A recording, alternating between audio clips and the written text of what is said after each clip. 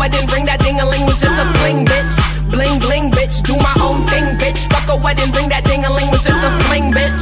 Wake up, little bitches, let me show you how to live. Hair done, nails done, keep everything dead. Like Rihanna forehead, bitch, you gotta think big. Don't let me... Hello and welcome to Media Evil, a medieval pop culture podcast. My name's Oliver Brady. And I'm Sarah Ifdecker, and we talk about how movies, TV, and books depict the medieval world in both historical fiction and medieval-esque fantasy.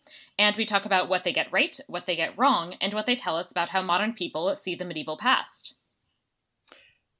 And as we know, and we've discussed now, and I think this is like the 10th or 11th episode, Sarah gets very upset when people act like prima nocta wasn't a thing, and people act like peasants weren't just getting stabbed at all points during the thing, at all points during the medieval period. Sarah, what other things do most people get wrong about the medieval? Well, most people assume that use prima noctis was a thing, which it wasn't, and also sometimes they get the Latin wrong and think it was called prima nocta. I believe it was prima nocta because, as Latin scholar and giant shit Mel Gibson told us, it is prima nocta. We should definitely rely on Mel Gibson's Latin skills. Yeah, it's about the only skills we can rely on. Sarah, why did you decide to do this podcast? I decided to do this podcast because I really like medieval history so much that I got a PhD in it. And I think the Middle Ages is cool. I teach medieval history. And I find it interesting how people think about the medieval world and what things they tend to get wrong about it, what misconceptions they have. Why did you decide you wanted to do this podcast where I rant about my academic field with me? Well, I don't know, but every week that we do this podcast, I'm feeling like I don't like the medieval period enough because I didn't go get a PhD in it, and I don't teach it. I love the time period, as you know, and I love dudes getting stabbed with swords, so I'm always here for dudes to get stabbed with swords. Now, the movie we are doing this week, Sarah, is called The Little Hours from 2017.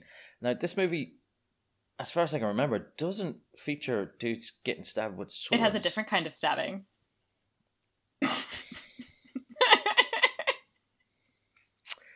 That's the sound of an exasperated co-host. The filth levels that Decker has brought this podcast to at the very beginning. When we get to the end, this is the first time in the podcast history that we're going to have a very different rating between the two of us for this movie, because one of us loved it and one of us did not. We'll find this out when we get to the end. Yes. Just be prepared. But one of us might have been offended. This movie, it's almost impossible to offend a good Irish Catholic. It's also almost impossible to find one. But the most important thing is this is a comedy, I believe is how you describe it. Yes. Where people make the jokes. There are not a lot of medieval comedies, but this is one of them. This is definitely the better of the two we've watched, Sarah. Yes, that is true. The other being stay tuned, everybody, for Robin Hood Men in Tights, a movie that does not hold up. Yeah, there are a lot of gay panic jokes. It's not. And a lot of racist jokes. Yeah, there's some issues. Sarah, who's in this movie? Basically a lot of people who are in Parks and Rec or also have been on podcasts. So Aubrey Plaza is in it as Sister Fernanda. Kate Micucci as Sister Ginevra. And Alison Brie is our third nun, Sister Alessandra. Baby James Franco, or I guess his name is technically Dave Franco, is the Gardener Mazzetto. Who else? John C. Reilly as Father Tommaso. Molly Shannon as Mother Maria. Fred Armisen has a great turn at the end as a bishop. And of course Nick Offerman is in it and is amazing. Well, he's okay. Yeah. I'm not going to oversell the Nick Offerman this in it. He's like a medieval dicky version of his Parks and Rec character, and everyone loves Ron Swanson. But this is like if Ron Swanson was an absolute asshole. Yeah, so he's evil and horrible, but he's definitely like a comedic villain to some extent, while also being a real villain. He is the bad guy, but he's played for laughs, and it would genuinely be funny if, not even funny, like if it was something like Shrek we were watching, they'd have him fall over a bunch of times. Right. But he's just a menacingly scary dude with his head up his own ass, basically. But we're going to get into the recap of the movie. Now, we say this every week, Sarah, but we definitely will try and keep it shorter this time. We'll see how it goes. And we will have to see how it goes, because I want everyone to realize that for a movie that some of us think is not particularly good and is kind of just forgotten about, Miss Decker here has... That's Dr. Decker, pages. by the way. Miss Decker. Dr. has Decker. Like nine pages. I do not have 9 pages. No, it's no. 6 pages. It says 9 on mine. Oh, you're supposed to have gone weird. Mine says 6. 9 pages, everybody, of notes from Miss Decker. Doctor. I'm going to correct you every time. Guys, I have no problem with Dr. Decker correcting me. I just think it's assholes who would insist on still calling her that. And I still can't believe it's happening in 2018. But PSA, if any of my students are listening to this, it's Doctor. if any of your students are listening to this, send help. She really enjoyed this movie. It's very accurate. We'll get into it, and we'll start with the recap. As ever, this will be sung by our Gregorian choir. In numeratio. I get worse at this every time. Oh, no, I think you're getting Anyway. better. I'm very looking forward to we're never going to have a jingle. Oh, we're definitely going to get a jingle there. I will find a way to get a jingle. But anyway, more importantly, we open on a forest in Italy, near the convent of, and now I'm going to ask Dr. Decker to pronounce some of the words for this for me, because my Italian is, like most of my languages, not good. Garfagnana. Yes, I would have said Garfagnana, but It's like Garfagnana- lasagna. Lasagna, exactly, perfect. It doesn't taste as nice though. No. And it's 1347. And Sister Fernanda, played by the lovely Aubrey Plaza, is leading a donkey back. So she's just kind of walking with it. She's wearing her nunly clothes. Right? But as we'll find out, she's wearing the wrong nun clothes. She is wearing her winter habit when she should be in her summer habit. As a good Catholic, I spotted this straight away. And then Kate Micucci, playing Sister Generva, comes up and says, "What are you doing? Why are you wandering around here with the wrong clothes on?" And that's when we get our first bit of knowing that this is not going to be your daddy's nun movie, because Fernanda basically tells her to fuck off. Yeah, so we're definitely going with modern slang, which is, a deliberate anachronism, so I'm fine with it. I do want to note, however, that although there are some lovely medieval churches in Garfagnana that they must have used as filming locations, as far as I can tell, there is not a medieval convent. Ah, so when you said earlier that it is certainly accurate, it's clearly not. It doesn't get everything right, but I think it really gets a lot of things, really, really right. So about your religion. Stop. And its clergy. There's nothing right about religion. But what we do get is a little sense of the two characters. So we have Sister Fernanda. I'm going to use a word to describe her, which is something that we would use in Ireland a lot to describe people who are like Sister Fernanda. She's a massive bitch. And then Sister Generva is kind of like a gossipy kind of person. Like, I think she's meant to be... right, she's played by Kate Micucci, so it's hard for her not to be cute and twee. But I think that's what she's meant to be, is seen as like not necessarily, like as in maybe not necessarily all there, and a little bit like she was put into the convent when she was 12 and has lived as a convent girl her entire life. Kind of. Right, she's very awkward, and Sister Fernanda, I mean, it's actually basically just April Ludgate, but a nun. Yes, so. Exactly. God, I love April. But they get met by a gardener, and the gardener says hello very politely to the two sisters, and then they just start shouting at them. Don't fucking talk to us. And it's as Sarah's written down in the notes here, one of many extensive notes. She says that it really sets the irreverent tone of the movie, and it definitely does. I genuinely thought something had happened, or we were going to find out something about this man. Nope.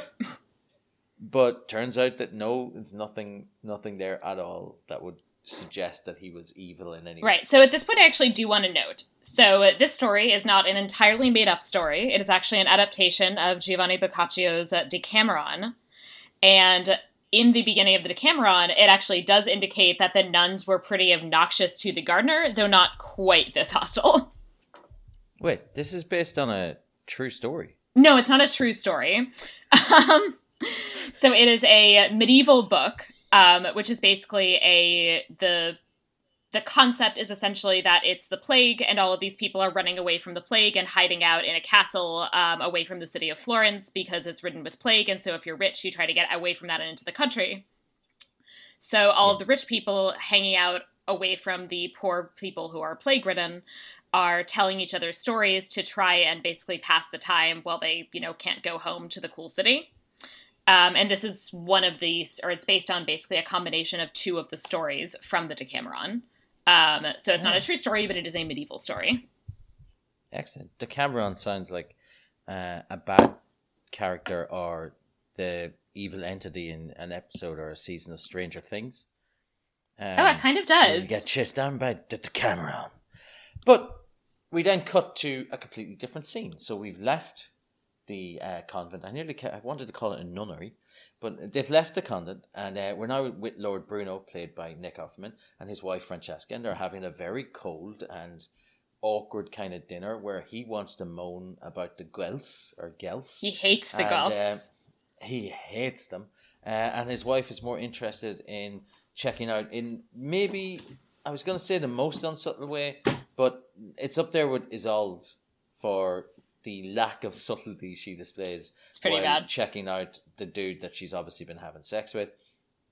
Lord Bruno is complaining about her lavish lifestyle while she clearly is living in, like, they're probably well off for the time, but they're still living in a shitty castle that looks cold and uncomfortable. Right, and I think at some point he's like, you have 2 dresses. 2 dresses. How dare you? And that's clear. It has to be overly lavish. I also would like to note the Guelphs are a real thing that he would be complaining about. So Garfagnana in the 14th century was embroiled in wars between the Guelphs and the Ghibellines. So the Guelphs are supporters of the Pope, and the Ghibellines are supporters of the Holy Roman Emperor, who have been basically on and off in conflict since the late 11th century. So he is, since he hates the Guelphs are the papal faction. He is apparently on the side of the Holy Roman Emperor, for those of you who want to, make something of that. And if you do want to make something of it, post about it in our Facebook. Please do. Now, Francesca and Masetto, so Francesca is Nick Offerman's wife, they have sex, don't they? It's like she's having an affair. She's having an affair, which means she's not going to go to heaven. But that's no one in this movie is going to heaven.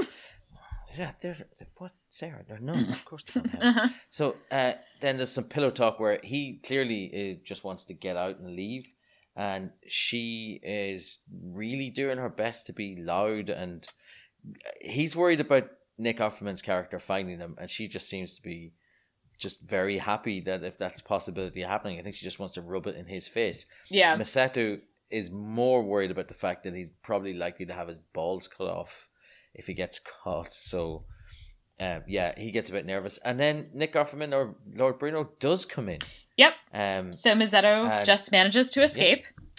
And kind of runs back to the servants' quarters, at which point, so he kind of goes to sleep, and Bruno can't figure out exactly who it is, but ends up figuring out that, one of them has still an elevated heart rate, basically, and cuts off a lock of his hair, and says, okay, so tomorrow I'll be able to figure this whole thing out by who has the shorter lock of hair. But Mazzetto is still awake, and so he figures this out, so he cuts off a lock of hair of all of the other servants. Which is very clever. Yes. It actually is very clever. And Sarah, you told me that at the time that this was actually in the canon? Yes. So this is the one bit that's from, most of the movie is based on story 1 from day 3. And this, however, is story 2 from day 3. But it's not referring to the same character as the previous one. But it's, kind of theme of these sort of clever, basically lower class men. finding ways to have sex with women. Well, sure, that's what we're all trying all the time. So he managed to escape. I think he blames it on a demon, which is pretty funny. I think That a demon Bruno must have come in the night and cut off everyone's hair. cut off his hair. Bruno, I kind of get the impression Bruno fairly certainly knows it's Masetto. Francesca then jumps on Masetto in the garden in front of at least 2 soldiers, and I mean Bruno looks out the window and sees them, and it's like, boom, that's it. So he has to flee. This is very Isolde-esque in its level of subtlety, that it's like, let's hang out in the garden and make out literally downstairs from my husband's bedroom. And I just realized it. This is baby James Franco, who was involved with the original Isolde. So both of them have bad choices in the lady department when it comes to hiding their infidelity. Yep. They are not very good at this. My favorite bit of the movie is actually, it's the scene where Masetto runs and he gets chased by 2 guards, and they're like, no, stop running. And he's like, no, you're going to kill me. And they're like, yeah, fair enough.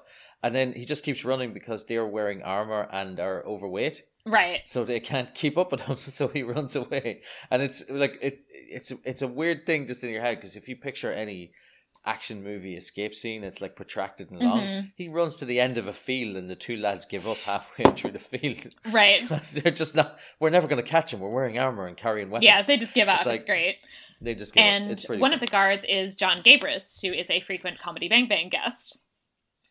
You said I only know him from Comedy Bang Bang. Yeah, I've never seen him before. I don't know him from anything because I don't even listen to Comedy Bang Bang. So like, complete stranger to me.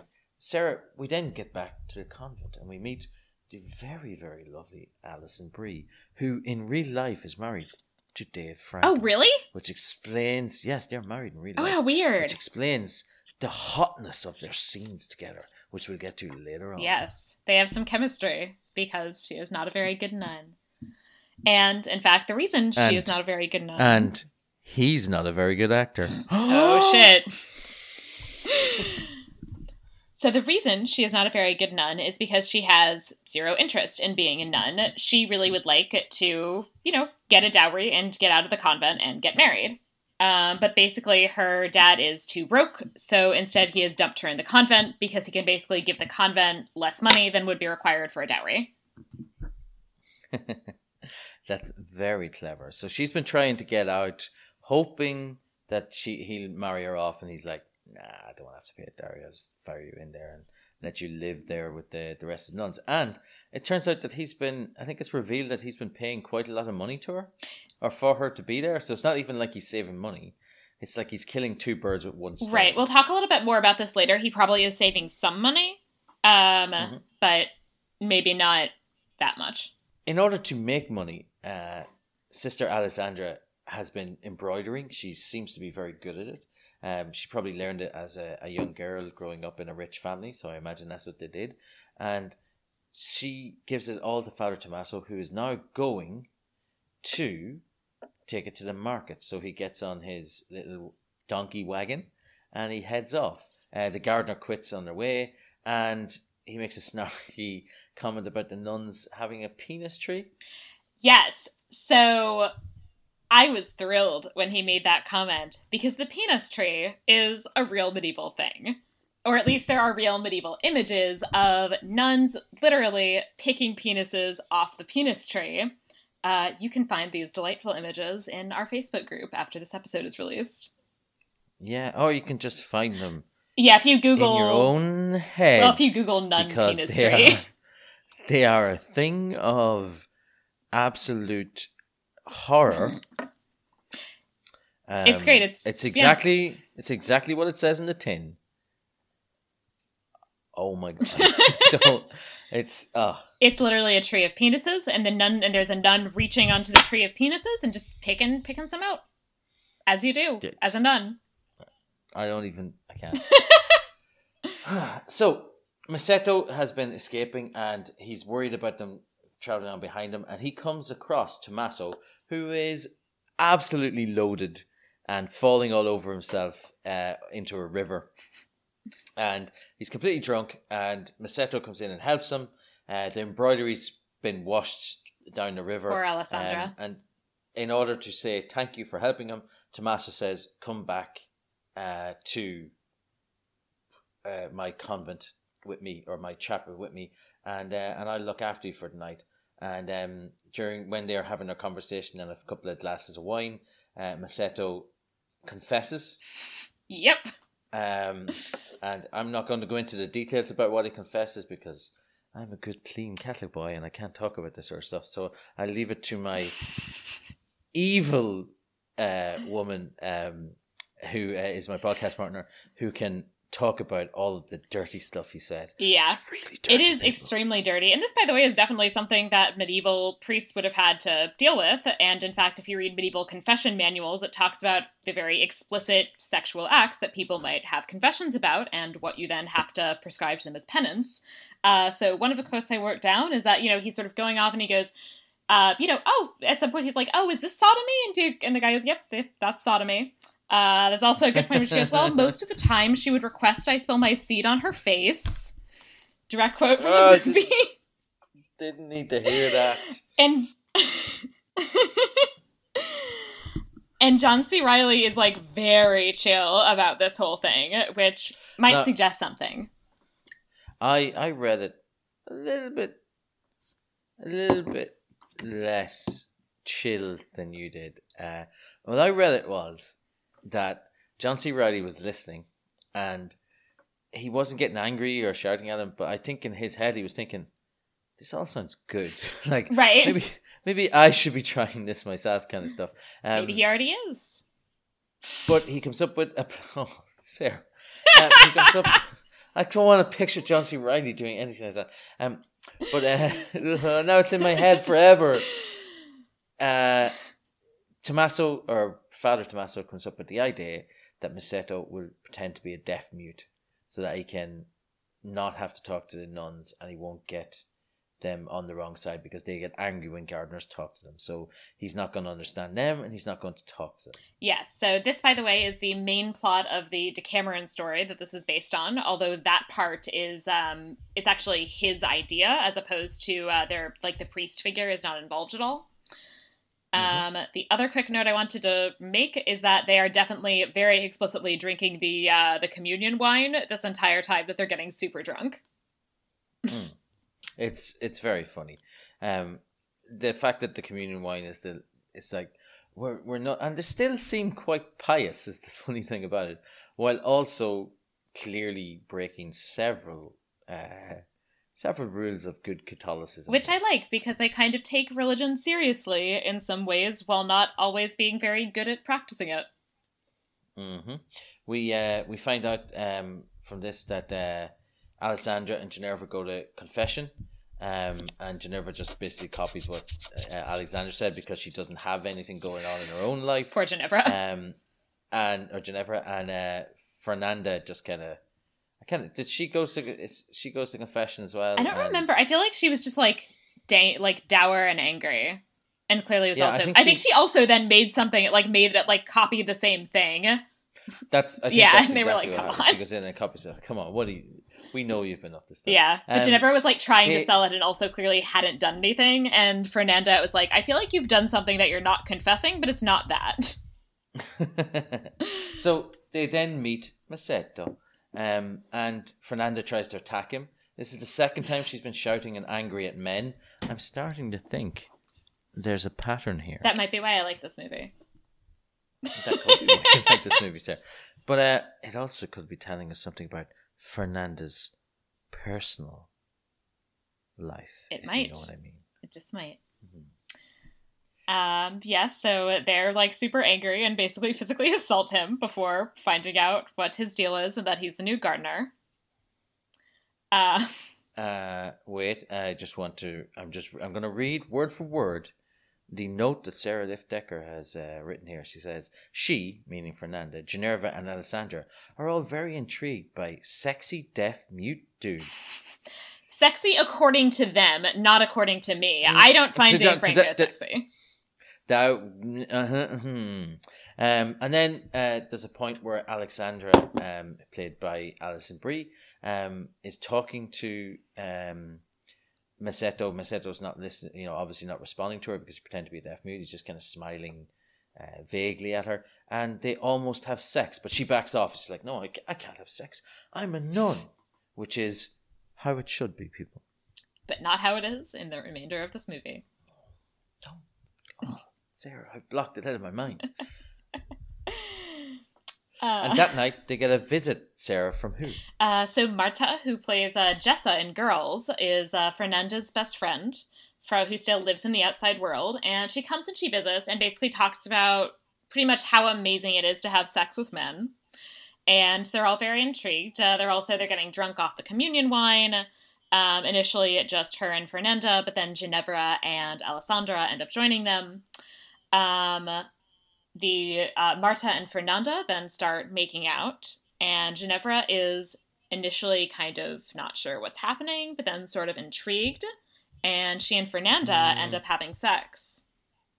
I hated this scene. I was a little bit put off by this because the other two more experienced ladies, so that's Fernanda and Marta, they're very aggressive to Ginevra, to me. And it kind of made me feel uncomfortable watching it. How did you feel about that, Sarah? Yeah, the whole thing was not great. So she actually says no a couple of times, and so they ignore her saying no. So that does make this sexual assault.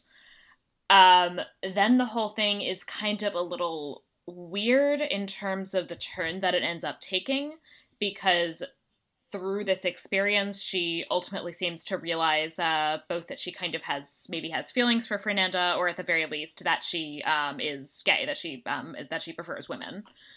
And it's the weird thing about it is that's a really empowering moment. Yeah, and so there's something when she comes running in and she's like, I like women. I don't want to be a nun anymore. I like women. And it's like, yeah, that's good. It's just that it's unfortunate it had to come through this to get to that. Yes, I really wish they had done that scene differently and hadn't had her come to that realization through essentially sexual assault. Yeah.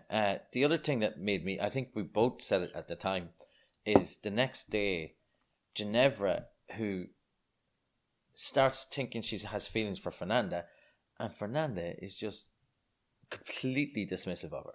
Acts as if nothing had happened. We didn't do anything last night, and Ginevra just wants to say, we had fun, and yeah, I enjoyed it, and Marta and myself, I thought we had a connection or whatever. And then Fernanda's like, no, what are you talking about?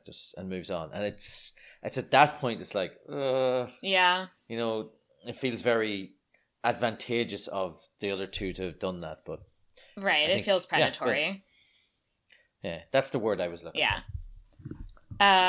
So I feel really bad for Ginevra for the next several scenes of this movie. So Marta also starts talking about this belladonna potion that she knows of, which I thought was a really weird thing, but apparently it's a real potion that people used during the Middle Ages and that did in fact have these effects. That it basically enlarges your pupils, and you sort of put it in your eyes and it enlarges your pupils and reddens your cheeks, and it's essentially supposed to kind of make you look sexy and therefore help you seduce men.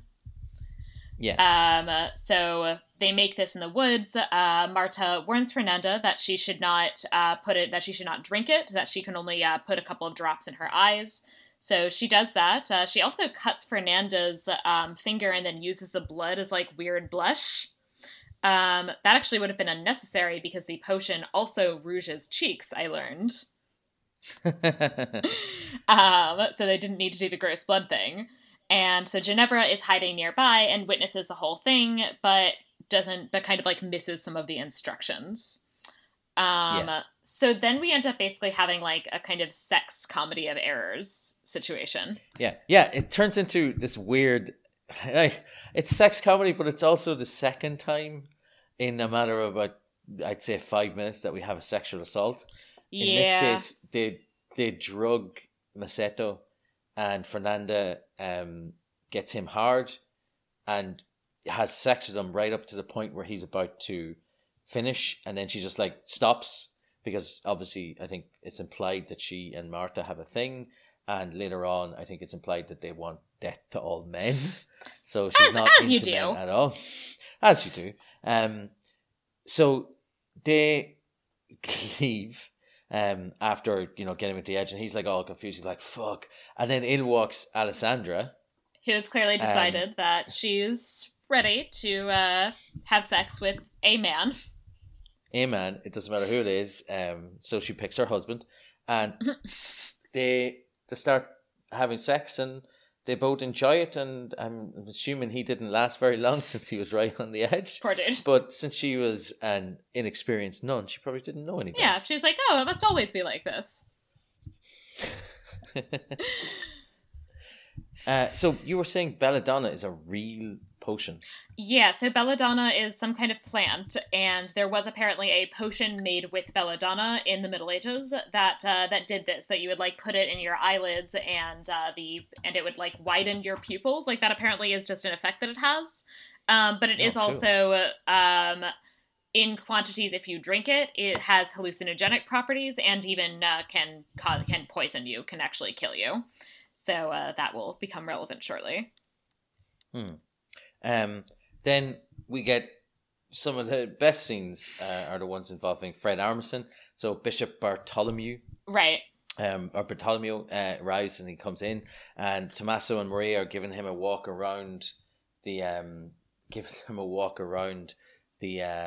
convent, and he's talking to him about taxation and money, and how much they can get and why they aren't making as much money as they should be. Now, we know it's because Tommaso is drinking pretty much anything he can get his hands on, because he's drinking it away. But Ginevra, at the same time, is making her own belladonna potion. And she starts to have hallucinations, which I think is pretty funny. Because she doesn't listen to the instructions. So she heard how to make the potion, but then left. And so she didn't hear Marta's warning that you definitely shouldn't drink it. So she drinks it. Poor Ginevra. I think it's actually a very funny scene.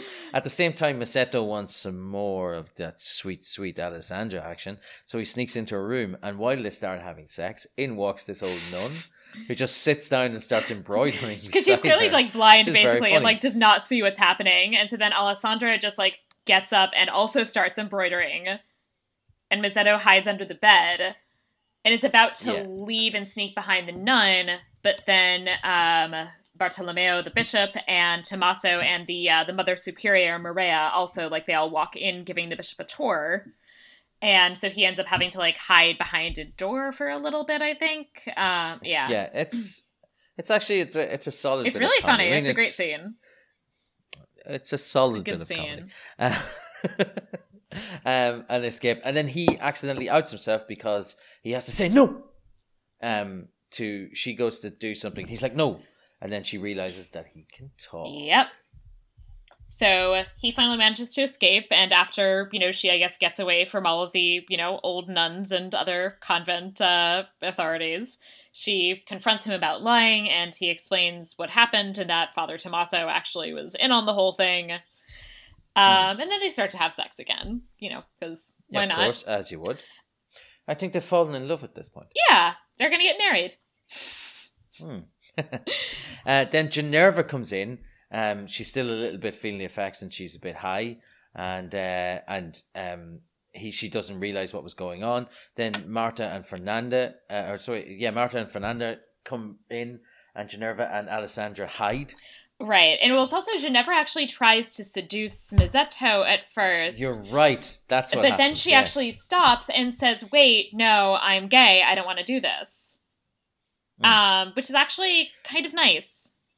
She said she was gay, but Sarah, in historical accuracy terms, were there gay and trans people in the 1300s? Absolutely. That's the short answer, at least. There's a lot of discussion about exactly what that means and what that looks like, but we will talk about that in more detail on a future episode. Perfect. I'm looking forward to it because I do remember reading an article about it once, and you said to me that you had mixed feelings on it, and it's not often that you tell me you have mixed opinions, so I'm looking forward to talking about that in greater Absolutely. detail. As she's having her confession, I don't know, is it really a confession this year gay? But as she's having her moment of realization with Masetto, Marta and Fernanda burst in, and Ginevra goes and hides alongside Alessandra. They're both very surprised, or Ginevra's very they're surprised very to see surprised, Alessandra's there. What are you doing here? She's like, shh. And I actually thought that was quite funny. But they kidnap him and take him to a coven of naked dancing witches. Now, that's not something I see written down very often, but this was very funny. It was very funny. I will say this is where the movie a little bit feels like it kind of goes off the rails, and I'll talk in a little bit about some accuracy issues around here. But it's a movie, right? I didn't know anything about this movie before we sat down to watch it. I think Sarah might have. I think all I knew was that it was basically a comedy based on the Decameron. I think that was all I knew, and that it was like sexy nuns. Sexy nuns, or is that how to call them? Nuns. I don't distinguish. But they were. I distinctly remember texting Sarah about 10 times and just going, "What? Wait, what? What? Wait, hold on. Whoa, where is this coming from?" Because it's just so off the wall. Like, it's like 1 minute I'm thinking, oh, so this is about all of the nuns are just sexually frustrated and they're all looking for a bit of sex, and the two of them are in a relationship, but they want to see maybe the man. And I thought maybe their plan had maybe, in my head I was thinking maybe they're going to try and get him to get them pregnant. And then that there'd be some way for a nun, if she was pregnant, that they'd have to release her back into the wild, so to speak, or whatever, right? That's what it was in my head, I was thinking. The wild, yeah. And that's what was in my head, I was thinking.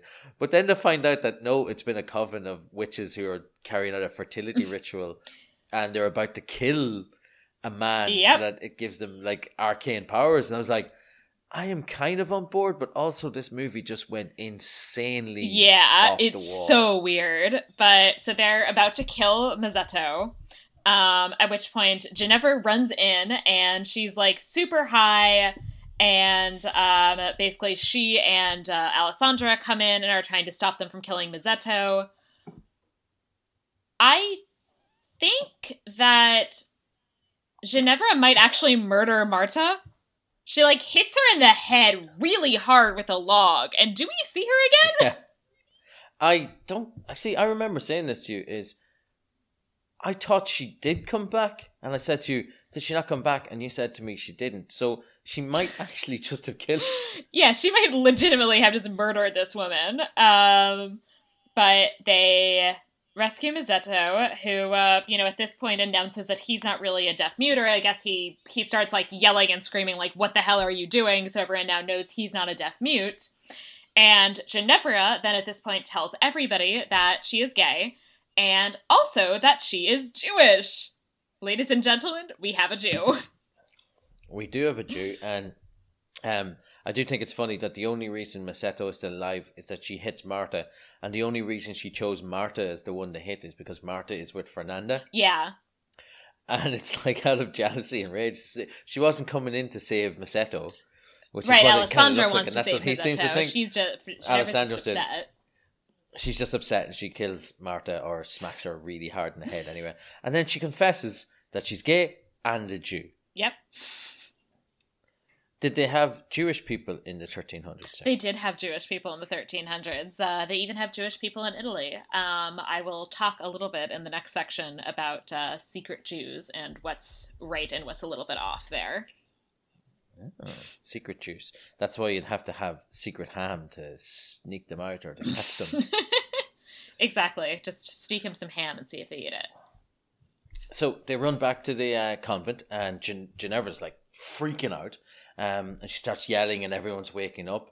And Ginevra, Alessandra, and Fernanda, they're all in the corridor looking for Tommaso and the Mother Superior when the two of them come out of the same bedroom. Yep.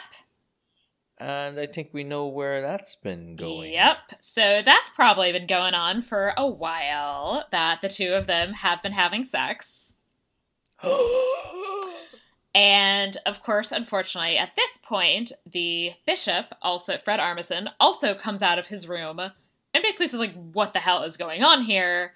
Because there's all of these, like, screaming nuns. It's clear that the priest has been having sex with the Mother Superior. Like, who knows what all of these nuns have been doing?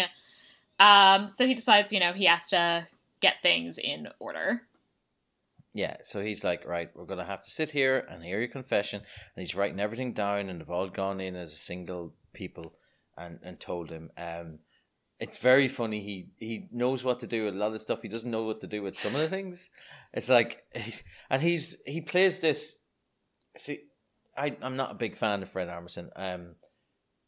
I find that a lot of times he's over the top, or he just does this weird starey thing where he doesn't emote. But in this, his reaction is perfect. He really comes across like, I am a beleaguered man who is putting up with a situation which is ridiculous. Yeah. And it's almost like he's gone into shock, but he's just like, right now, I just have to do it. So then when he finds out that one of his nuns is Jewish, he literally have no idea what to do. He's just like, I'm just going to move on. I'm just not dealing with this. I'm just going to move on. They also, at some point, I think Fernanda's like talking about her witch rites and like starts talking about how she's eaten blood. And he just kind of looks at her and goes, do you think I've ever had to write down eating blood before? When taking a confession. Do you think I've ever written down eating blood before? And it's like, it's so good though he does it. It's like, yeah, I don't think you've ever written that down. Unless, of course, you've been, maybe he's met other Jews. Hi-oh! Blood libel jokes. Classic. We will discuss the blood libel in more detail on a future episode. Just so we know, I only learned that from Sarah. I did, up until we started being friends, I didn't know anything about Jewish culture whatsoever, and didn't know that they ate and drank the blood of innocent Catholics and Christian children. It is amazing to me. I mean, that was not Jewish culture. That's what your people came up with. What? We did. I mean, not quite your people. It was the English. Oh wait, sorry. That's definitely not my people. Your people is in Catholics, but it was English Catholics. They were the worst Catholics. Anyway, so the sisters make friends with each other again. They're like, you know what, we shouldn't be. We're all on the same page here, and they decide that it's time to get Masetto out of being imprisoned because he's been sent back to Bruno, so he's definitely going to be killed or probably tortured before being killed. Yeah, I also do just want to note at this point that he has also sealed up his wife behind a wall, and Bruno makes up and makes an awful comment about the fact that he has high hopes that his new wife will prove a better candidate once she reaches puberty. He makes that comment twice. Yeah, it's not great. I think, doesn't he say it to his wife and he says it to I think he says Masetto earlier that he wants to replace her with somebody who hasn't yet reached puberty. And then he makes that comment later. Yeah. He's like, I think what he says earlier on is something along the lines of, oh, she'll be a beautiful girl in a few years or something along those lines. So I think that's who he ends up marrying. It's like, oh, yeah, you're not a good dude. You're a good actor. Yeah, and you seem like a lovely man in real life, but Bruno, horrible. And I think he really pulls off the role of making him this just like cartoonish evil dude, and I think it works. But that's definitely what he is. He's definitely like cartoonish, evil, horrible. Yeah. So we're left with Masetto. And he's in, I don't know why I'm saying that in a weird accent, but Masetto's in prison and he's asking the guards, we were friends. And the guards are like genuinely taking the piss. We're like, yeah, we should definitely let you out because like we won't end up having our throats cut and being burned at the stake for helping you. Of course we're going to let you out. And in fairness, like they're right. Like they shouldn't have to do this. I mean, you can't blame you can't blame Masetto for trying, but obviously the guards, are not good enough friends with Masetto to risk their own lives for the situation. Exactly. They're not going to let themselves die just to save this little sap who couldn't keep it in his pants. So the nuns come in and distract the guards in maybe the second funniest bit in the movie, where it's just they stick a candle to the back of a turtle. And it slowly walks past, and the guards are like, is that a candle on the back of a turtle? Let's go. And then they leave their post. So they take off, and so then the nuns all sneak in, and they basically like made up a little dummy to dress as Masetto, and then sneak him out in a nun's habit. So they're heading back to the convent, and en route to the convent, they see a donkey. The very same donkey that, according to Fernanda, kept escaping, but that she was clearly using to meet up with Marta and her witch coven. It turns out that the reason this escaped donkey is hanging out is because Tommaso has been sent away to work to be a monk as opposed to being the priest associated with the convent. But but Maria is using the donkey as an excuse to sneak out to have sex with him because they're in love. I think it's really very sweet. Oh, that is kind of sweet. Sarah, what's the difference between a priest and a monk? So if you are a monk, first of all, you are supposed to be more secluded and not have as much contact with people unless you're one of the kind of preaching friar orders. And you wouldn't ordinarily be somebody who would like take confession. You'd very possibly be residing in a more kind of purely rural area, and you really would almost certainly only, in fact, then be in contact with other men, with other monks. Yeah, excellent. So he's now a monk now, so he's meant to be hiding away inside a monastery, right. But he's sneaking out because he's in love with Maria. Yeah. Hopefully they're going to escape together and run off and be happy ever after. Yeah, it's nice. John C. Reilly and Molly Shannon deserve to find love. I really hope they do. And that's the end of the movie. And we'll talk about our opinions on it later on. But right now we need to find out what they got right and what they got wrong in a section we call Where It Falls So. So why don't we start with some things that they didn't get quite right? Oh, you mean like all of it? No, there's a lot that they got right, but a few things that aren't quite right.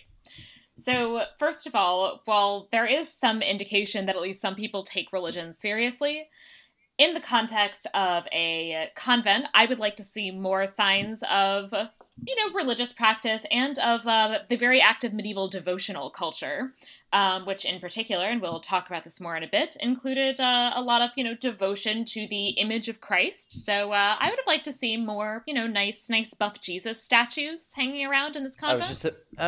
I was just about to say, are you basically saying there weren't enough buffs? Yeah, there was not enough buff Jesus.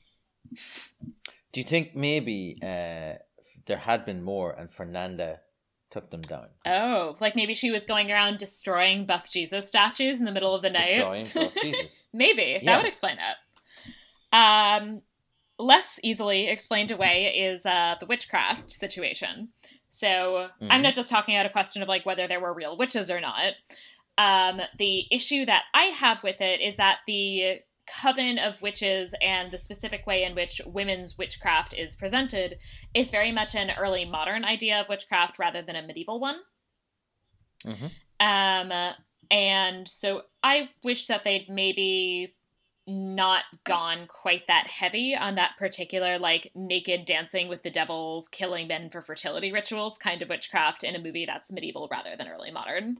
And I kind of have mixed feelings about the whole thing, given that, and I think some movies have kind of done this well and some movies haven't, but there is something like slightly problematic about saying that, yes, this thing that basically men use to punish women who didn't fit the mold was an actual real thing and they were essentially right to punish them. So I'm not totally there on the whole witchcraft situation. Okay, right. I agree with that there. Witchcraft was often put forward as just, as you said, a way to punish people. And the idea that this is held up as like, oh, there were actually witches dancing around naked in large groups in the woods is probably not right. And especially not at this time period. Right, yeah. And so it's not even an idea that comes from this time period. It's a later one. And obviously very possibly wasn't true or in either period. And I think has kind of sexist, misogynist roots in terms of the whole ideology. Yeah. So not super on board with that. The other thing that I wish they'd maybe done a little bit better is that, as stoked as I am to see one of my people represented in this movie, to see a Jew, Jew Watch in Medieval Edition, I think that they do a kind of weird job of dealing with the reality of secret Jews. So it was pretty common that people in particular would convert to Christianity from Judaism for various reasons with questionable sincerity. So some of them might be people who were actually forced, who, were actually basically held at sword point and forcibly baptized. Some of them might be people who, they were very young and a family member pressured them to convert, or they might have converted to, say, get out of a criminal conviction or to marry a Christian. So there are all sorts of scenarios in which there are basically insincere converts who are then secretly practicing Judaism and who would, to some extent at least, identify as Jews. And that seems to be kind of what they're implying with Ginevra. But I feel like if they're going to do that, I would have liked to see some sign that she was attempting to still maintain a Jewish identity in some kind of meaningful way. Because we actually have a lot of evidence from things like Inquisition records that secret Jews did in fact then do things like attempt to, maybe do some extra cleaning on a Friday night or not eat ham, which is a real struggle. For both practical and taste-related reasons. So I would have liked to see them handle that with a bit more awareness of the actual reality of being a secret Jew, as well as the dangers of being a secret Jew. If she'd actually told the bishop, actually, I'm Jewish and, pretending to be Christian, but I'm still a Jew and doing all those Jewish things, she would have been, sent off to the Inquisition and at least would have had to do some pretty intense public penance and maybe would have been burned at the stake for heresy. Oof. Yeah, that's it's pretty severe consequences. Yeah. I also makes me laugh thinking that the last movie we did was The Physician, which featured a Christian pretending to be a Jew. And this one features a Jew pretending to be a Christian. It's pretty symmetry. Pretty big turnabout. But Sarah, what did the movie get right? So a couple of things that I actually thought this movie did really well. So first of all, this is just a very small thing, but it talks at some point about Alessandra's father, who's a merchant, but not a very good one, trying to sell textiles in advance on credit, and then it's not working out. That is actually a real thing that people did in the Middle Ages, that they would sell goods in advance on credit. I have a lot of contracts about that exact practice. So I'm excited that bit of real medieval economic history found its way into this movie. Sarah, could you just explain what you mean by sold in advance on credit? Yeah, so essentially that you would plan to basically get into your hands a bunch of textiles. So either things you were planning on trading for, or in many cases it would be that you own a workshop and you're planning on producing this amount of textiles or other goods. And so you would sell them in advance. And that would essentially be a way of you getting credit, which then you would very possibly use to produce or trade for the textiles in the first place. Yeah. So do you think, for example, just to put it into a literary context, do you think that's what happens in The Merchant of Venice when the ships are sunk, but they'd taken money for the goods that they were bringing over, and then when the ship sinks, they're fucked? Yeah, that's probably part of it, is that so he not only has this loan that he's taken out from Shylock, because his money is all tied up in this voyage, but he also probably has even more debts that he has accrued because he's already sold some of the goods on credit that are on these ships. Yeah. Hence him being just a giant mess. No, I finally get it.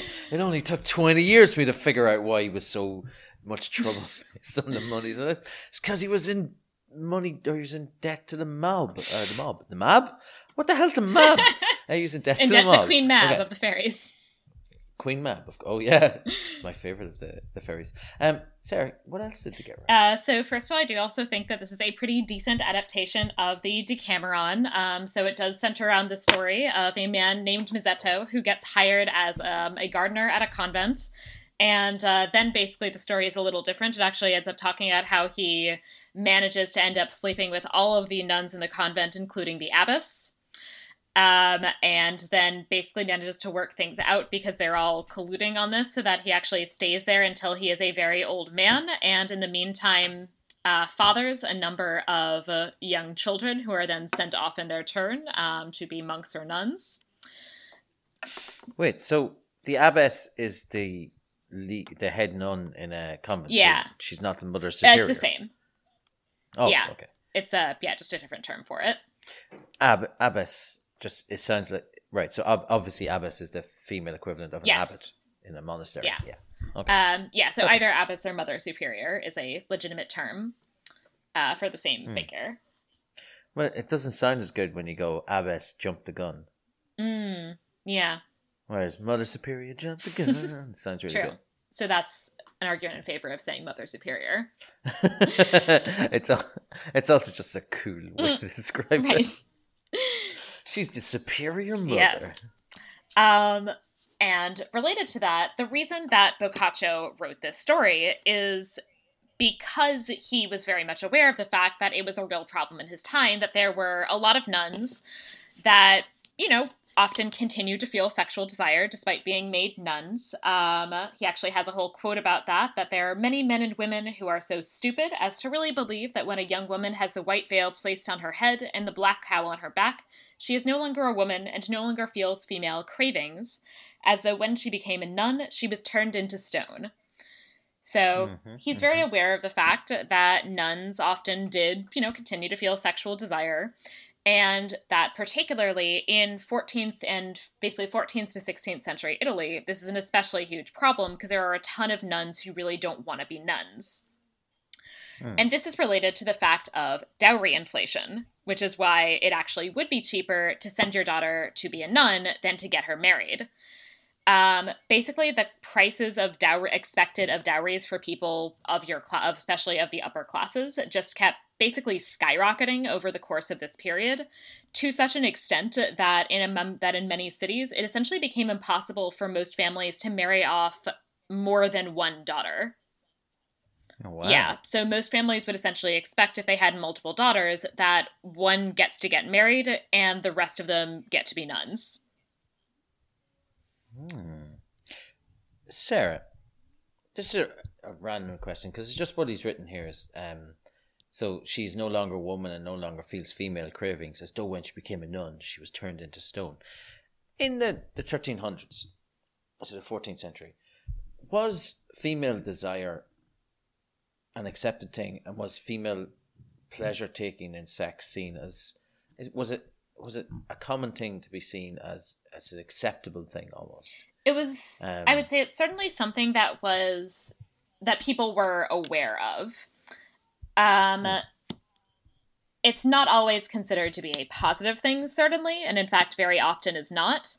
But there is an idea that, there is an awareness, certainly, that women feel sexual desire, which is often, as I said, kind of presented negatively, that in fact, the sin of Eve is linked to her sexual desire, and so women's sexual desire is often presented as something that can be dangerous for men.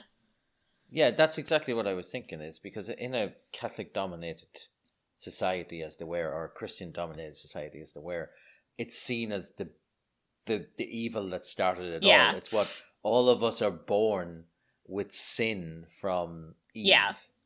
Or, well, technically we're born with sin from our mothers because they had sex in order to make us. Right, but that ultimately stems originally from Eve. Hence it being called original sin. Original sin, exactly. Original sin. So that's why I'm wondering, was it, even growing up in Ireland in the 70s, I was born in 1981, but in the 80s and 90s, I distinctly remember being taught in sexual education that women didn't really enjoy sex. As if it wasn't a thing for a woman to enjoy it, that it was like a man will experience an orgasm. A woman might not experience an orgasm. And not as in it takes more work for a woman to experience an orgasm, but as in they might not be capable of experiencing an orgasm. And it was kind of like,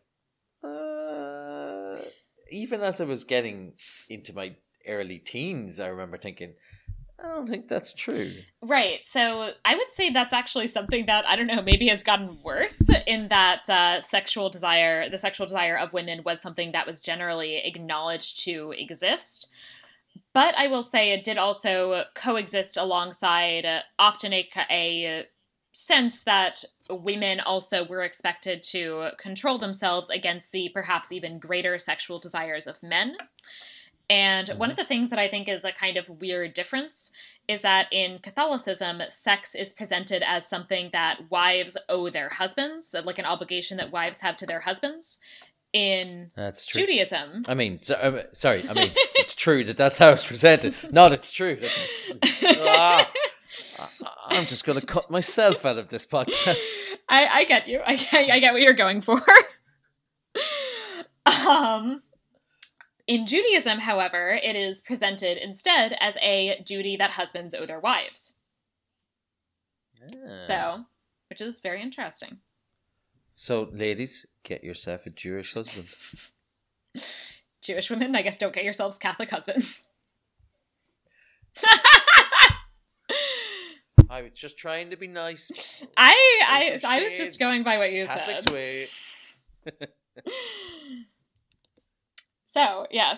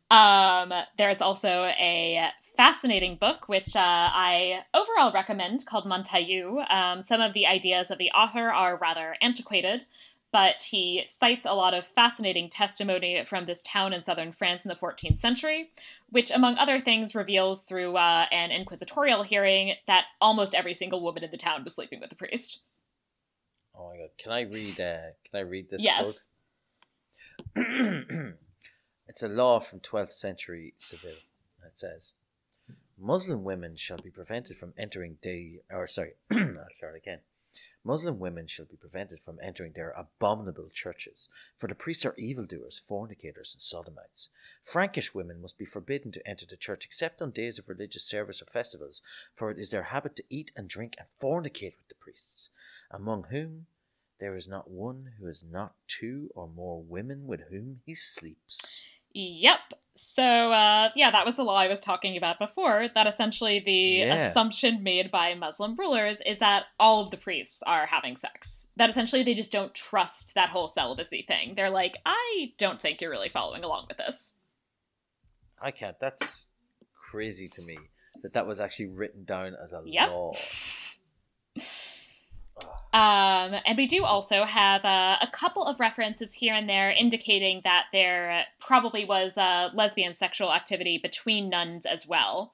The texts are often a little less explicit on that front, in part because they often kind of like to pretend lesbians didn't exist in the Middle Ages, but there is some evidence that that was happening as well. Then, of course, the nuns who were not actually having sex often trended in rather sexualized ways in terms of how they described their devotion to buff Jesus. Nuns' relationship with Jesus. Tell me more, Sarah Decker. I feel like I'm in Greece going, tell me more. Like, did he have a scar on his vaginal side? He had a sexy scar, as we'll talk about just how sexy that scar was. But nuns had a variety of visions of Jesus, which implied romantic and even very overtly sexual relationships. So one of my personal favorites on perhaps the more romantic side is that Catherine of Siena, a very important 14th century saint and one of the few women doctors of the church. She married Jesus, Sarah. She married Jesus. She married Jesus using his foreskin as a ring. As we've all done. That's what the foreskin is for. And Jesus, of course, was a good Jewish boy, so he had been circumcised, and his foreskin was available to give to women as rings.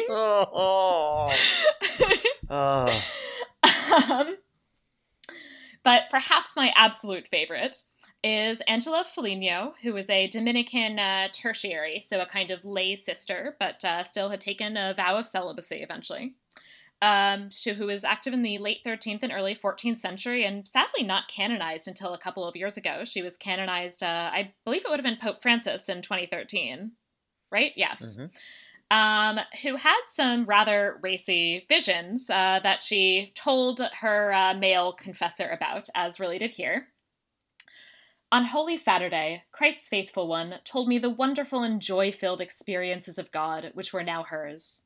Among other things, she related to me, Brother Scribe, that on that very day, in a state of ecstasy, she found herself in the sepulchre with Christ. She said she had first of all kissed Christ's breast, and saw that he lay dead with his eyes closed. Then she kissed his mouth, from which, she added, a delightful fragrance emanated, one impossible to describe. This moment lasted only a short while. Afterward, she placed her cheek on Christ's own, and he in turn placed his hand on her other cheek, pressing her closely to him. At that moment, Christ's faithful one heard him telling her, "Before I was laid in the sepulchre, I held you this tightly to me." Even though she understood that it was Christ telling her this, nonetheless she saw him lying there with his eyes closed, lips motionless, exactly as he was when he lay dead in the sepulchre. Her joy was immense and indescribable. Wait, how did she get in there? It's a vision. So basically, as far as I'm concerned, she had a vision where she was lying next to dead Jesus and then had an orgasm about it. Come on. Wait, hold on a second. Where does it say? It just says that her joy was immense and indescribable. It should. Listen. Sarah, come on. It was immense and indescribable. Like, I'm just saying, it doesn't necessarily have to mean that she was orgasming with her joy-filled experiences of God. Sure. That is, however, very possibly how people understood it, especially if you move into the early modern period. Saint Teresa of Avila, another female doctor of the church, also had some rather racy visions, one of which is represented in a fantastic statue by the sculptor Bernini in Rome in the 17th century. We're going to post a picture of this sculpture in the Facebook group, and everyone can weigh in on the fact that this woman looks like she's having an orgasm. Miss Teresa. Saint Teresa of Avila is having a really good time there with Jesus. I I know the statue that Sarah is referring to, and oh yeah, That statue is hot. She's having a good time.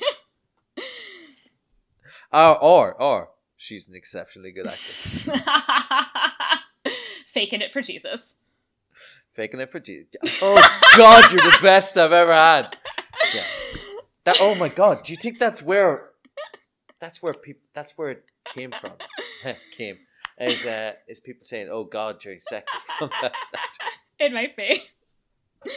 Oh. And finally, for those nuns who perhaps were more interested in women than in men, like our dear sister Ginevra, there is a vein of scholarship that looks at particularly the images of the disembodied side wound of Christ. So the side wound of Christ, but not actually on his body, depicted separately.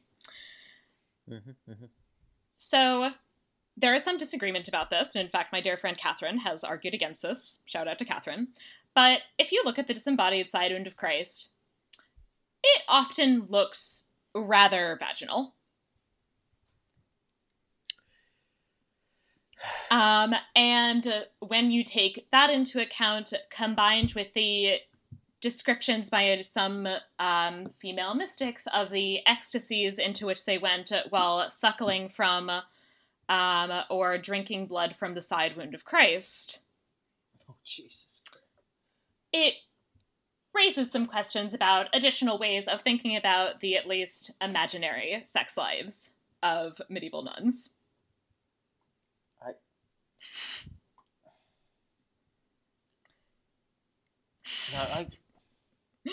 I genuinely, I looked up, I've just typed in, I'm going to take a screenshot of what I just typed into Google here, which is Christ's vaginal side wound. And I've got it. Just disembodied side wound is pretty vaginal. A lot of them kind of look pretty vaginal. Not all of them, or but many of them. Or the eye of Sauron. That raises further questions. It's just, it could be connected to it. But yeah, that's wow. So we'll also post pictures of Christ's disembodied vaginal side wound in the Facebook group. Yeah, please, nobody get turned on by that. Or do. That's up to you. Please. No, please don't.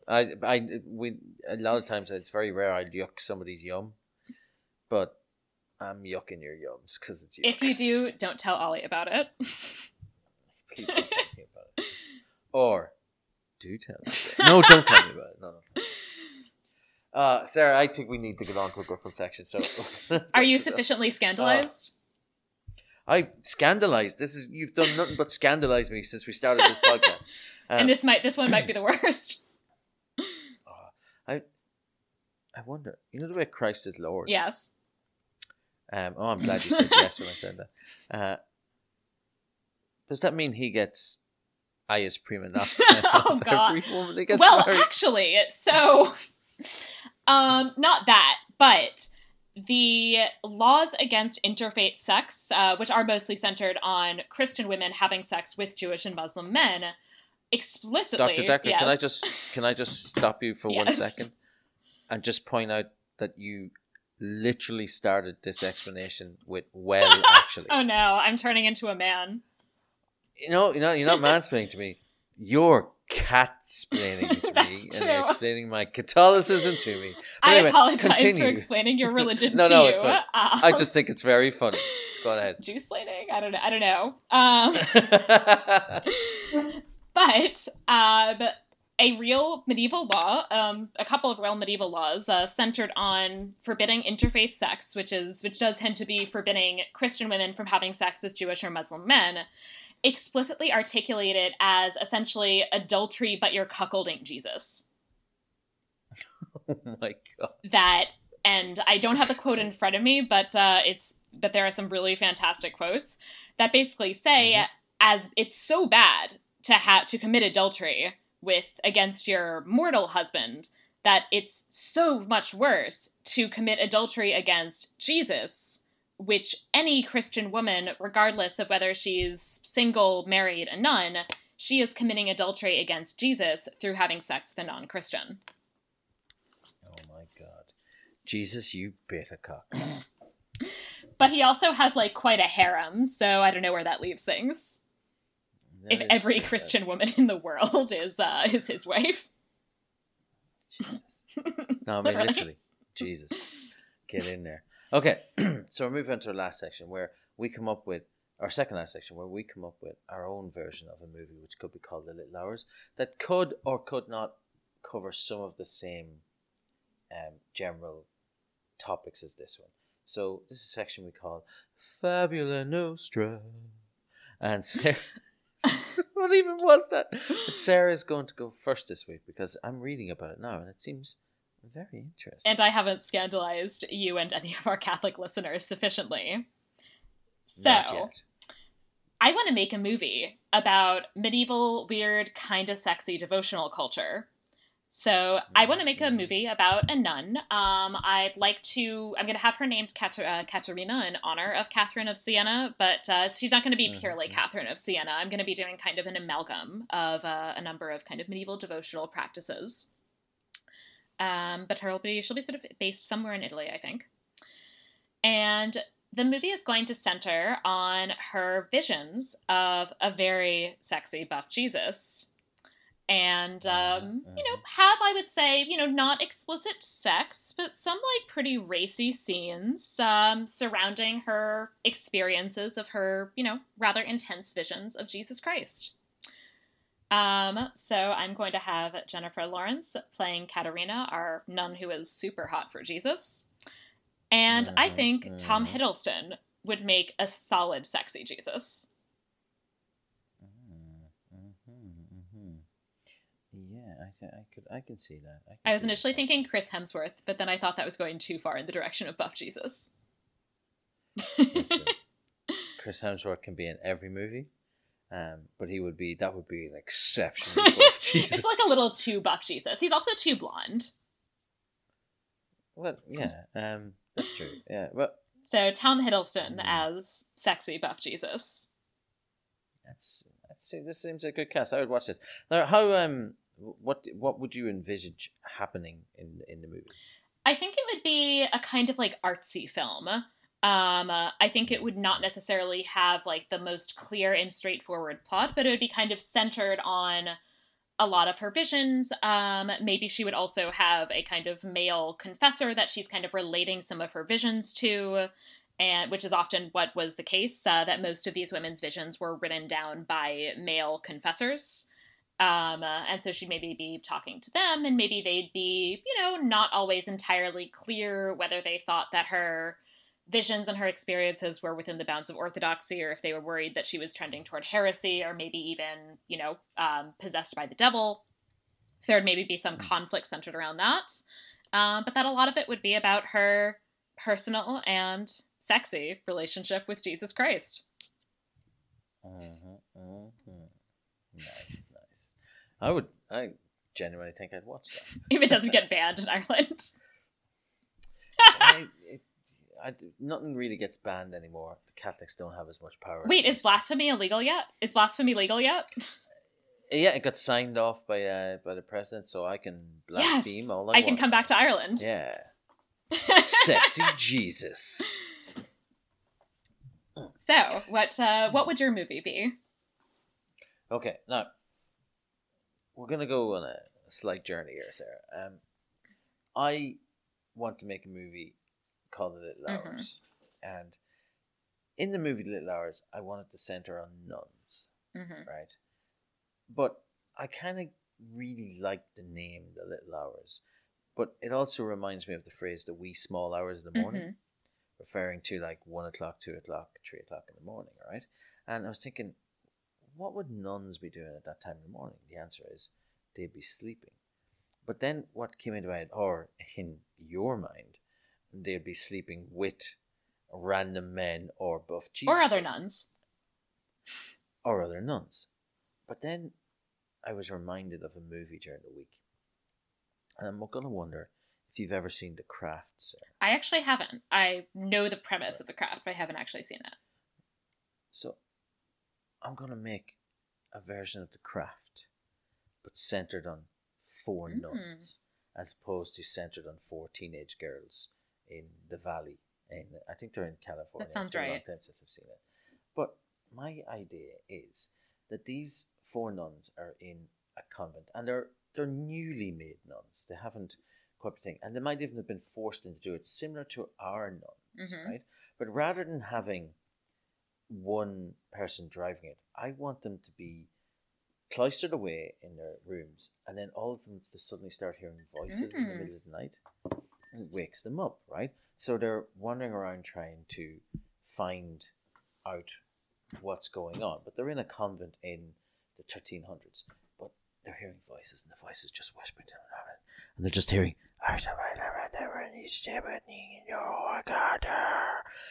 which is not actually words, but it sounds scary, because that's what they do in movies, which is they just have people saying stuff in like that kind of voice over the top of them. And then they go down to the bottom of the convent into the basement, and they discover that there's a pentagram on the ground. And then from there, they start experimenting with stuff, and they start putting candles on the points. They don't know why. It's like something's telling them in their minds. And they're effectively starting to take their own stand in almost like devil worship. I don't want to say it's Satanism, but let's just say that they're worshipping something that isn't God. And they're doing it in one of God's houses. And from there, it would be about how they effectively become priestesses in this new religion that they're doing, but they have to hide in the background, which is why they always do it at nighttime. They always do it in the basement, and that's why it's always called The Little Hours. So it's about 4 nuns on a journey to become priests or priestesses of this new evil, shall we say, religion. And that's what it's going to be like. And it's going to star... I think Keira Knightley could play the Mother Spirit. I think Emma Watson, shall we say, Saoirse Ronan, Mila Kunis, and a random new girl. Should be anybody, just a new actress, so we can like bring her in and also keep the wage budget down. Because everybody else I've mentioned, I think, has won an Oscar at some point. So except for Shailene Budget Woodley, considerations. Oscar, she's terrible. Budget considerations, and I think they're going to learn together to become the new priestess of new religion. And I think that's what's good. That sounds really good. I would definitely watch that. So we now get to what I think is going to be the most contentious section of the thing, where we give our final scores out of 5 in the section I call Estimatio. I tried to make it sound like my voice is breaking, but I'm not sure if I worked. So, Sarah, it's marked at a 5. I think I'll go first because I think if I let you go first, I'm going to sound like a contrarian, right? Now, for any of you who've listened to my other podcast, and Best Acquaintances, I am not generally a fan of comedies because I find them to be pretty easy to see where they're going, and I'm never shocked by anything. I can't say this movie didn't shock me with where the story went, but I also didn't enjoy it really well. I think some of the performances were good. I liked the fact that they were laughing and poking fun at Jesus. I think Fred Armisen was good. I think I also have a slight dislike of John C. Reilly. I'm not sure why. So I can't give it anything more than a 2 out of 5.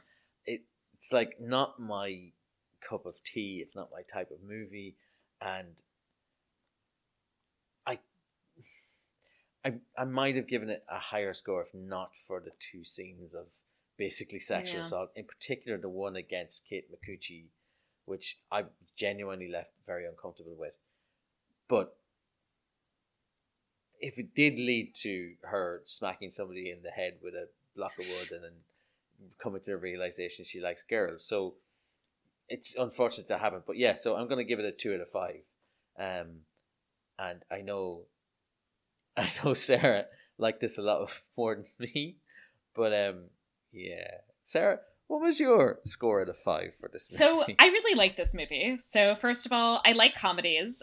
I like a lot of the people in this movie, and I think they are really, really great comedic actors. I mean, Aubrey Plaza is genuinely, I would say, one of my favorite actresses She's She's great. fantastic. I think she really hits this role perfectly. I think a lot of other people really do as well. And this really worked for me as a representation of the Middle Ages, that it, uses kind of deliberate anachronisms in terms of anachronistic languages. And as we talked about, there are obviously things that it didn't get quite right.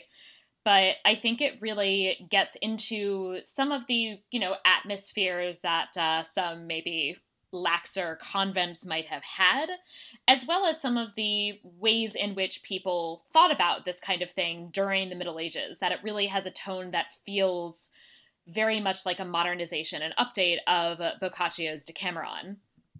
And I thought that was really well done. So I do agree that it's not a perfect movie. Obviously, the sexual assault is hugely problematic. On the other hand, it's also really nice to have a movie that has multiple named female characters with real personalities. That this movie actually, passes the Bechdel test, which not many of the movies that we have watched do. And it can pass the Bechdel test because, as I said, it has, women who have actual personalities and whose distinct personalities contribute to the plot. And so I really appreciated that aspect of this movie. And so because of that, I'm actually going to give it a 5 out of 5. I genuinely like this movie. I would watch it again. I can't. I just can't. I think you're just scandalized by it. You say I'm just scandalized. You know what? I think you are just so hell-bent on poking fun at Catholicism that you just saw sexy nuns having sex. Oh my God, witch's coven. Oh my God, more sexy nuns having sex. Love it. This is the best thing ever. Let's laugh at those poor Catholics. Oh my God, we got a Jewish person. Even better. Best movie ever. But I will also say that I think people often see the Middle Ages as this very kind of dour religious period when they do think about religion being taken seriously in the Middle Ages, and that people don't realize just how dirty medieval humor was. And that things like there's a medieval painting of a nun picking penises off a tree.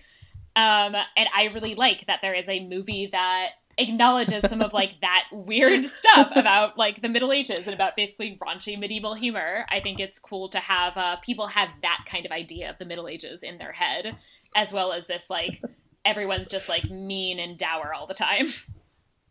No, that's true. I'm gonna throw shade your way forever about this, but at the same time, everybody has different opinions of movies. For example, I watched Den of Thieves, the Gerard Butler movie.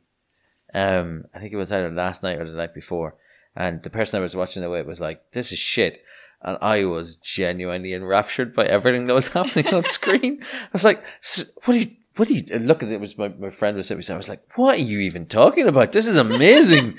They're like, "Can we change to something else?" I was like, "Yeah, in 45 minutes when it's finished." Because so different people are going to find different movies fun and enjoyable, and just because this horrible steaming piece of crap is something that you like, Sarah, it's not going to make me want to not talk to you. And I still want to talk to you and do this podcast with you, even though maybe you don't have the best taste in medieval movies. Listen, I love Robin Hood, Prince of Thieves. That's all that matters. Sarah, we've come to the end of this episode, another episode, but could you talk to our listeners and tell them where they can find us? Of course. So you can find us on iTunes, where I would love for you to rate and review and subscribe. We are also available on Stitcher and Google Podcasts and a number of other podcatchers. If you would like to talk with us, I encourage you to, first of all, join our Facebook group. So if you search Media Evil on Facebook, you can find us. You can also find us on Twitter at Media Evil Pod. And if you have any feedback or questions for us, we would love for you to send us an email, which is media.evilpod. That's media.evilpod@gmail.com. Yeah. Good. Now, one thing we could do is read out reviews. So here's a 5-star review from the Armchair Medievalist from November the 17th, 2018. It says, "Braveheart, a blast." It says, "Listen to the first effort of Sarah and Ollie on Media Evil with their take, or perhaps take down is a better word, on Braveheart. Got a good summary of the movie itself. which I haven't seen for years, and learned a lot about the context and the liberties taken in making the movie. Very good chemistry between the hosts, not after this movie, and simply a delight to listen to. Looking forward to the next offering. Thank you, Armchair Medievalist. I'm not sure if we're going to do this every week. I just happen to have that on my phone when we were talking. So thank you for that review. And we'll see about maybe reading out any other 5-star reviews. Absolutely. So yes, you, please listeners. Rate, review, and subscribe, and you might be able to make an appearance on the podcast in the future. Yeah. If you want to get more of me, you can find me at my other podcast. It's called Best Acquaintances, where myself and my best friend Emily, we talk to people that we only know from the internet. So we give them a ring, we ask them questions about themselves, they tell us their interesting and funny stories, and you'll find that pretty much everybody has something that they can talk about. And it's a really good podcast. It's where myself and Sarah first met. It's where I met a lot of my online friends, really. And it's nice. So come and listen to Best Acquaintances. It's a good time. Absolutely. And you can also, if you want to hear more of me, you can also find me on Twitter or Instagram at Sarah If Ducker. I recommend that you go to Sarah's Facebook and Instagram stuff, because she's always posting pictures of herself in hats. Sometimes there are hats, which is a good thing. And when there are not hats, there are a couple of very, very cute animals. I have a very cute dog and cat. So she's got an alright dog. I mean, I've got a better dog, but I mean, you have a great dog. I don't want to throw shade at your dog. Maybe he's the second best dog after my dog. You should be quiet, Decker. You can throw all the shade you want at my god, but do not throw it at my dog. And on that note, we should say goodnight. Sarah, always you too, and thank you all for listening.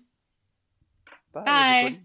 Bye. I just waved at. Oh my God. Goodbye, everybody. Goodbye, everyone. Thanks.